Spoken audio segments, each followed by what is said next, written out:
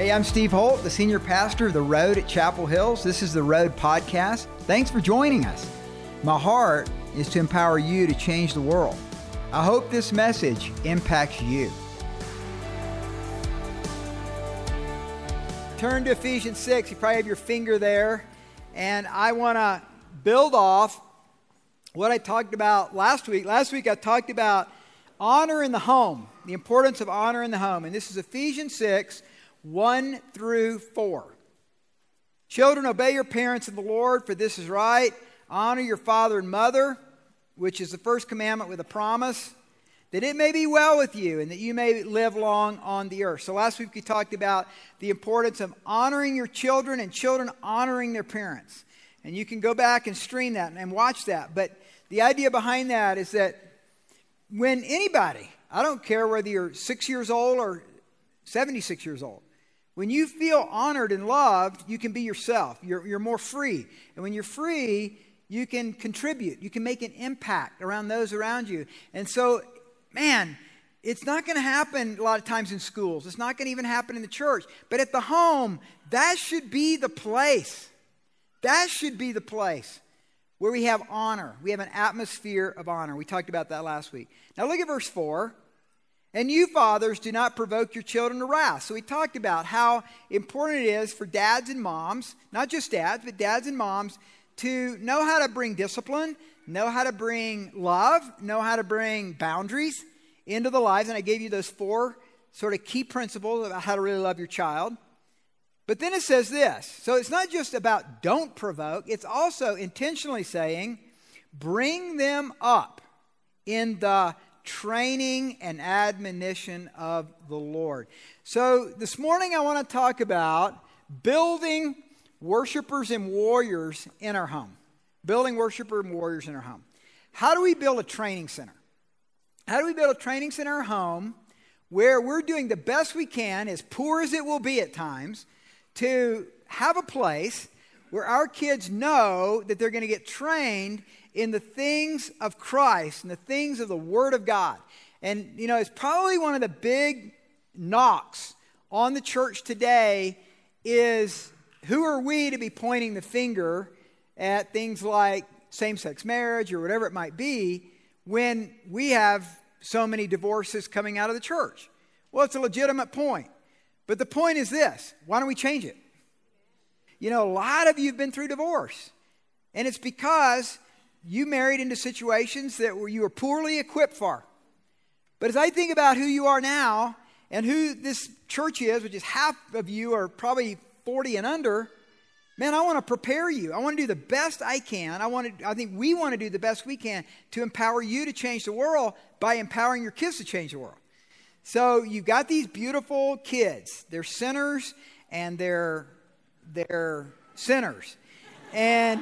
And you've got them, you know, and you've got this brief amount of time. It seems like forever, but it's not. And so I want to look at maybe some of the things that we can do, very practical. It's a very practical message today in helping us grow. Many of you are not married in this room, and you're glad you're not married, and that's great. You know, I tell you what, it's better to be single and wish you were married than married and wish you were single. And so when we look at, you know, the relationship of parents and children, you know, you can change things. Even though you might have made some mistakes in the past, you can start gradually changing. And your kids will notice it. Because be authentic and be real about it and just say, man, I made a lot of mistakes. We made a lot of mistakes. And I want to start growing our relationship, even in these later years, better. And, you know, I think that most kids want to hear that from their parents. So always hope. There's hope on us wherever you are, you know, in this journey. So, now I had a lively debate with one of our staff about this because he said that Stephen Covey says it different. But let me just tell you what I think. And then Stephen Covey's probably smarter than me. He's probably got it better. But I see it as a progression. And here's the progression I see. I see dependence being the first step in the parenting process. Okay, they're dependent on you. So they're learning dependability. Okay, and that comes from the parents. If you're not dependable, and by the way, all of you are not dependable sometimes. So nobody's perfect here. But if, as a general rule, if you're dependable, you give those kids a pretty good start in having a God that they can depend on, because you're the first authority figure in their life. Second is interdependence. So what I mean by interdependence is that you are giving them opportunity to take risk, like a job that they do, or going out from the home with different things that happen, but they're still dependent on you. So it's kind of this interdependent relationship. And then you're moving them toward, hopefully, independence.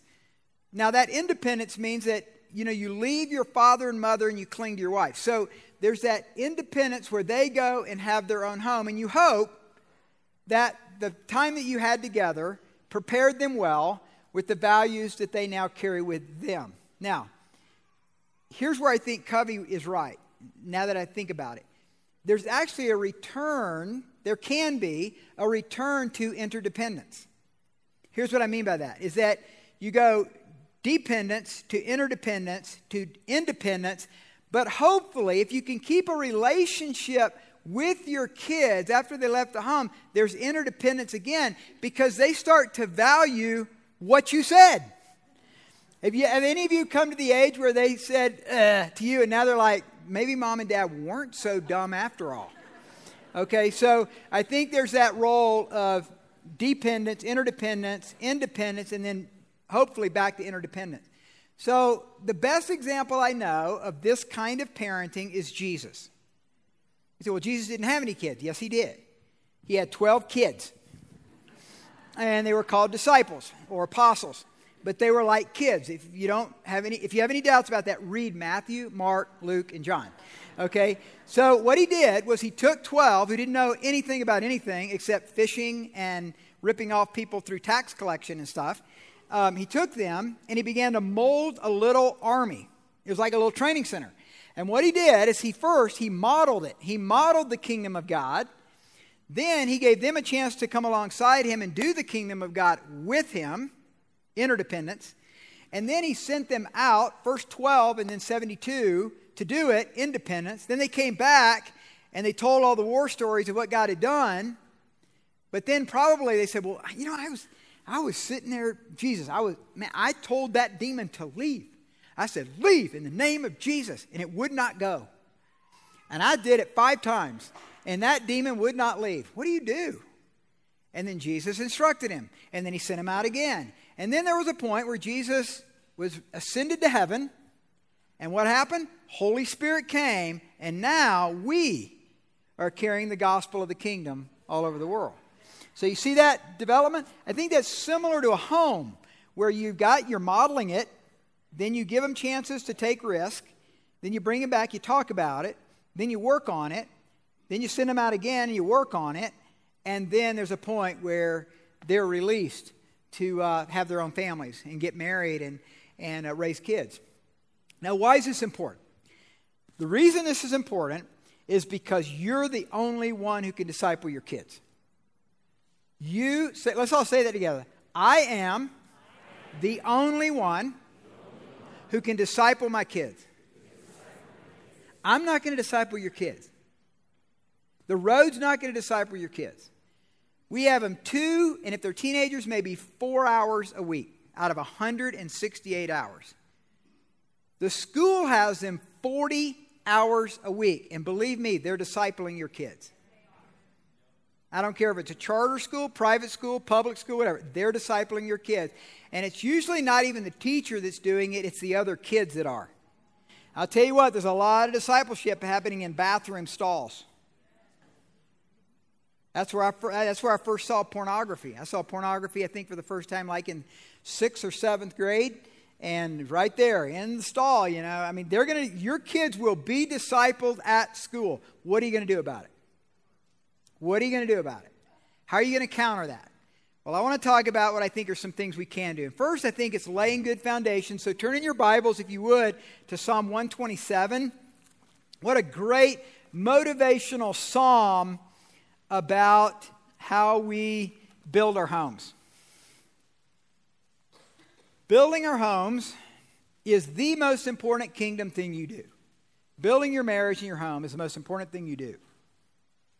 But if you just focus on your home and you just focus on your marriage, it won't be all that it was meant to be. Because I believe that your home and family is for others. It's actually to make an impact. It's not just for you to make your wife or your husband an idol in your life, or your kids an idol. Some people make their kids an idol in their life. Man, you better not say anything that hurts their feelings, or you're going to have some mom just bearing down on you. Anybody here ever coached kids in sports? Any coaches in here? Bless you. Just bless you. These mama bears will come after you and eat you alive, man, if you just even look at their kids the wrong way. Their kid's going to be an All-American. There's so many All-American kids up to 7th grade, and then we never hear from them again. So what I'm saying is, you love your kids, you bless your kids, but you're building arrows. They're going to be shot out into the world. That's what God's saying here. Unless the Lord builds the house, they labor in vain who build it. Unless the Lord guards the city, the watchman stays awake in vain. It is vain for you to rise up early and to sit up late, to eat the bread of sorrows, for so he gives his beloved sleep. Behold, children are a heritage from the Lord. The fruit of the womb is a reward. Like arrows in the hand of a warrior, so are the children of one's youth.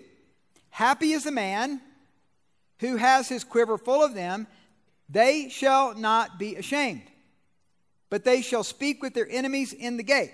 Here's what I think it's saying. It's saying that the purpose of having kids is to raise them in the fear of the Lord, raise them in a godly home, raise them to have strong character, strong heart, resilience. I'm going to talk about resilience next week. I don't think we're supposed to raise pansies. And that the way you do that, that's more next week when I talk about how do you deal with difficulties and problems in their life. When do you come in to rescue, and when do you back up and let them take the heat? It's kind of it's a give and take. But that you're actually fashioning an arrow. That Liz and I don't know where it would ever happen, but we used to have an arrow that we had somewhere mounted. And that was kind of our view of the family was, okay, we're chiseling an arrow, to shoot straight, to pierce the gates of the enemy. And so that's part of what we're doing. We're building worshipers and warriors that can make an impact in the world. So, first thing, everybody look at me because I don't have a graphic for this. But imagine this is the foundation of your home. This is the foundation right here. I'm going to give you 3 points for building a foundation. And then we're going to build a structure of the training center itself. So let's start with the first 3 things. Number 1, the cornerstone is Jesus Christ. We build on Jesus Christ. So this is so important because when we build on Christ, we echo the words of Joshua when they came into the promised land. Joshua to the Israelites when he said, choose for yourself this day whom you will serve, whether the gods which your fathers served that were on the other side of the river, or the gods of the Amorites in whose land you dwell. But as for me and my house, we're going to serve the Lord. So the cornerstone is Jesus. And what Peter says is, behold, I lay in Zion a chief cornerstone, elect, precious. He who believes in him will by no means be put to shame. I don't want my kids going out and being shamed because they don't know Jesus. Now, they may find themselves in shameful situations because of things that they do, and they will. It's just part of life. We all have shame. But as much as possible, we want to create mighty men and women of God that when they go out, they can't be shamed because they know whose they are. They know who they are. They know where they're going, and they become a worshiper and a warrior.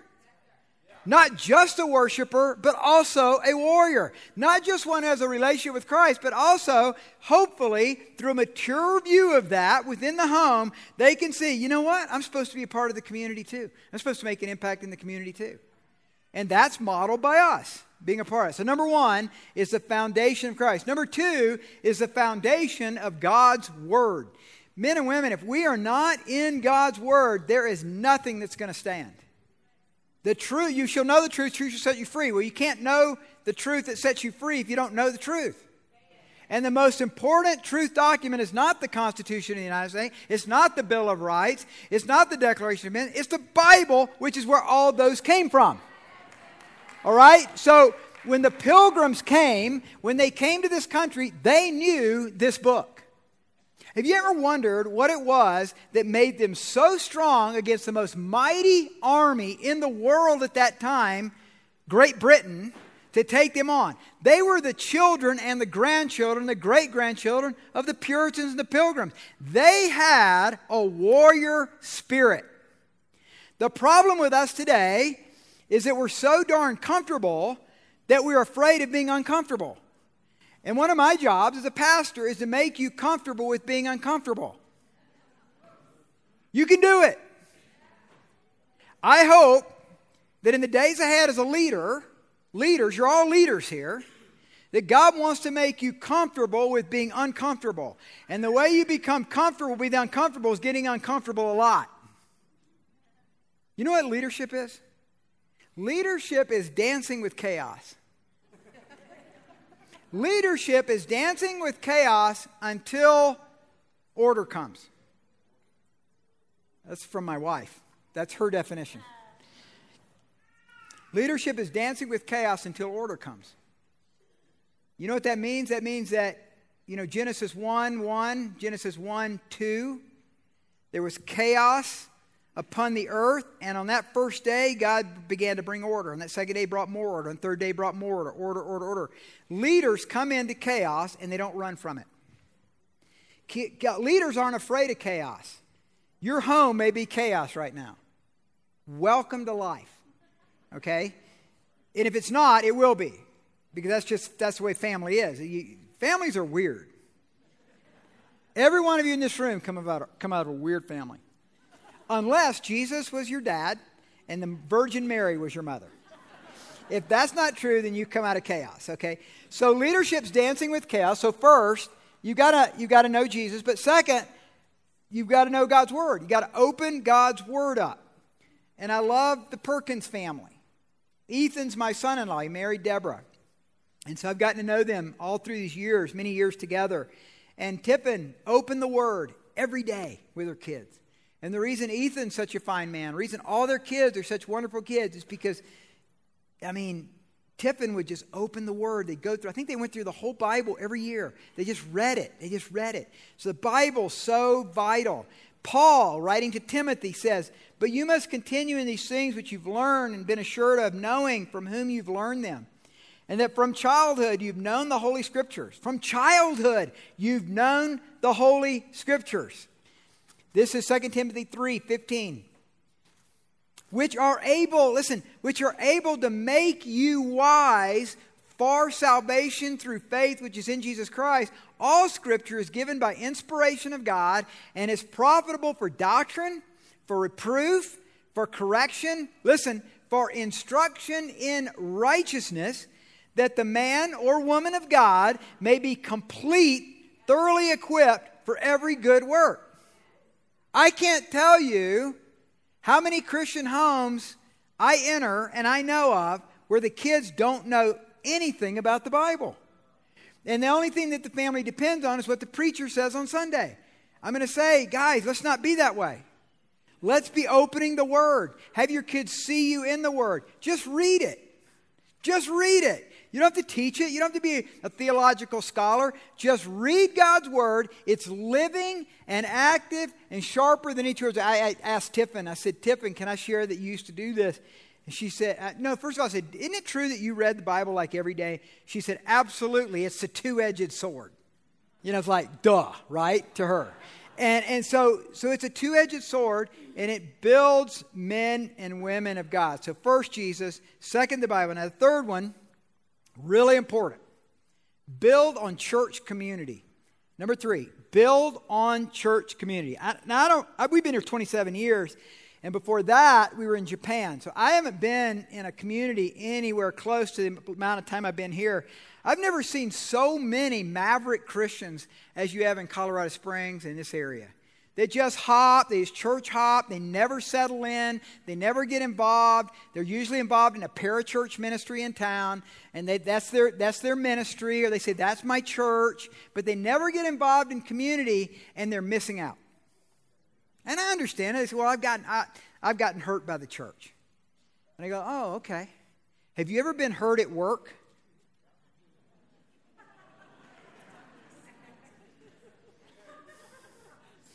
I'm just going to quit my job because that person in the other office space made fun of me. Or we had a disagreement. Come on, guys, grow up. Smell the coffee. We need each other. I need you. You need me. We need each other. Quit running around. Settle in. Become a part of the church. This is your spiritual family. And grow. Grow up before you grow old. It's a really good idea. And so we do that by being in church community. And I can't tell you guys how much you mean to the Holt family. Literally, all our 7 kids have been discipled by many of you. And many of you in this room remember stories where you met with my kids. Because we said, well, go ask so-and-so. He's better at that than me. Get their advice on that. Because you are better than me on so many things. And so we've had my kids get mentored. Charity's being discipled by someone in our church right now. Josh is being discipled by our staff team. We need each other. They need to see a mom and dad that puts down some roots and hangs in there. And we have a covenant of harmony at the road. Because you're going to get crossways with people. Even when they put Twinkies on your desktop. I have found that third Twinkie. You guys, I don't know. We have this running thing where they're always putting Twinkies in my stuff, and then I try to serve it back to them. Same ones, like 10-year-old Twinkies. Same ones that we've been doing for 10 years.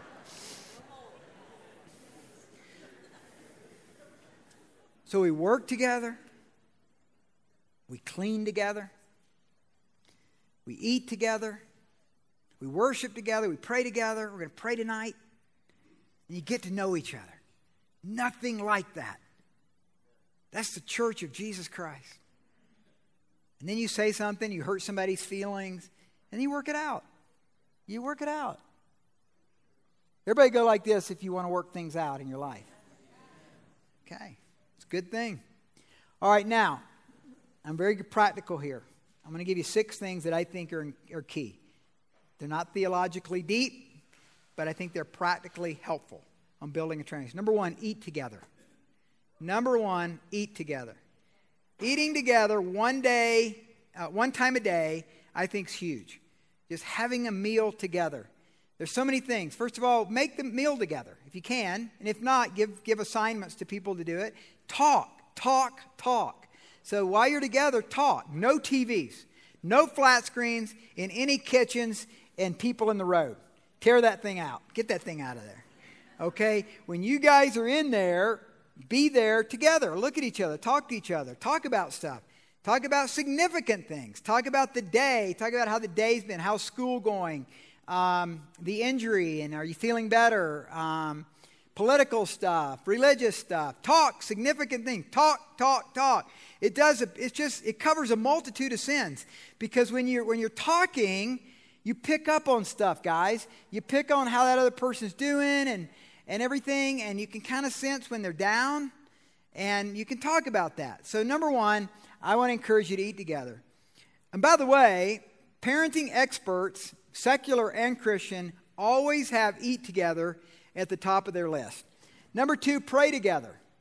If I had a silver bullet for marriage that I think is the most important thing, it's praying together. When you can get a couple to pray together, it's amazing the power of the Holy Spirit can enter your home in such a mighty way. I mean, miracles can happen when you're praying together. And so praying together as a family is huge. To just go into the living room, or do it right there at the dinner table. Start with something small, just 1 sentence, prayers, and then see what God does with it. So pray together. Number 3 is resolve conflicts. Resolve conflicts. Try to work on conflicts that are happening and talk about them. Matthew 18 talks about coming together and talking about our conflicts. We're going to have conflicts. We're going to hurt each other's feelings. And demystify that. Just demystify it. Don't make problems more than they are. In other words, by the way I just said that, I hope I kind of demystified you. Give you permission to make mistakes. We give you permission to have conflicts. Conflicts aren't bad. I'll tell you what's bad is when there's conflicts underneath the surface that never get dealt with. That's bad. So what's good is when conflicts come, and they could be heated. And my wife and I have had some heated debates. And we've thrown socks at each other. But work it out. I know that there's kind of this Ozzie and Harriet, kind of Beaver Cleaver, June Cleaver kind of mentality out there. Like everything's supposed to be just always just so nice, and everybody, your mom's going to wear, her pearls to dinner, and her dress. I mean, right? But it's not true. It's not true. Eddie Haskell was probably the most authentic in the whole series, right? Like, I know that. That's what everybody. You hear me? People just laugh. You know who he is because that's you, and that's me. We're all hypocrites, okay? So if we can authenticate the fact that we have that tendency, and then we can talk about it, anyway, it sets us free to be able to not hide stuff. Number 4, have fun. Have fun as a family. Do fun stuff. Play games. Do stuff. It doesn't have to cost you a cent. You can do stuff. You can do hide and seek in your house or your apartment. And you can do Huckleberry Beanstalk. Everybody knows what that is, right? Nobody knew in the first service either. Okay, that's the little game we used to play. We had this little troll guy, little hair going poof, coming out. And you went into a room, everybody else stayed in another room, and we hid it somewhere. And you had to make it where a little bit of it was showing. And then you were trying to stump everybody. So everybody's walking around, and when they see it, they say Huckleberry Beanstalk, and they sit down. And then until everybody sits down. The one who saw it first is the one who gets to do it the next time. Just little fun stuff. Bananagrams. I mean, there's just so many fun things you can do right there in your home. Doesn't cost you a cent, but it's doing it together, and it's fun. And by the way, if your kids say, this is corny, Dad, or this is corny, Mom, say, we like corn. We are into corn here. So have fun camping together, fishing together, doing fun stuff together. Number 5, serve together. Serve together. Do stuff together that helps humanity. Might be that this coming Thanksgiving you should go to the soup kitchen and do that as a family. It might be that you need to serve in children's ministry as a family. Might be that you should be a greeter out here as a family. I mean, do stuff together. I remember one year Isaac was just on a tear in his high school summer baseball league, and he was batting over 500. At one point he was 19 for 19. I mean, he was so hot just with his hitting and stuff. And then the Joplin tornado hit, and we just felt like we needed to pull him out of baseball for a week and head over to Joplin, Missouri and help serve people. So we loaded up our kids, and we loaded up my chainsaw and utensils, and we headed out there, and we helped out for a week. It was great. It wasn't great, though, when we were unpacking the bags, and we realized that we left Charity's bag at home. So she had no clothes. So we went out and got clothes and stuff. But we served. We served in Joplin together, served together. Number 6, encourage each other. Number 6, and lastly, encourage each other. They say in psychological studies that for every discouraging word, we need 8 encouraging words. So make it a habit of saying encouraging things, saying how much you love your kids, how beautiful they are, how wonderful they are, how proud you are of them, and associate it with a character quality. Don't just say it about their physical looks, but also say, if you see something, like one of your kids is helping someone, say, I'm so proud of you for helping your sister on her homework, because that shows empathy. That shows compassion for other people. I just love that about your heart. To say encouraging things, building up their spirit. Confident kids are kids who come out of encouraging homes. Confident kids are kids that come out of encouraging homes. And worshiper warrior kids are kids who are confident. So, use opportunities to be an encouragement. If you tend to be, which a lot of us are, discouraging, well, stop that. Quit doing that. And ask God to start giving you an encouraging spirit. Hey, thanks for listening to the Road Podcast. It's been my joy to be a part of your life today. And that's part of what we do here at the Road, and this is what I do in having this Road Podcast, is to empower people to change their world. My passion and desire is that you would take God's Word through the power of the Holy Spirit and make that relevant for your life. The reality is that God has placed your life here on this earth to make a difference. And if you'd like more information about how to grow in Christ, if you need prayer, if you want more equipping in different areas of your life, go to theroad.org. God bless you.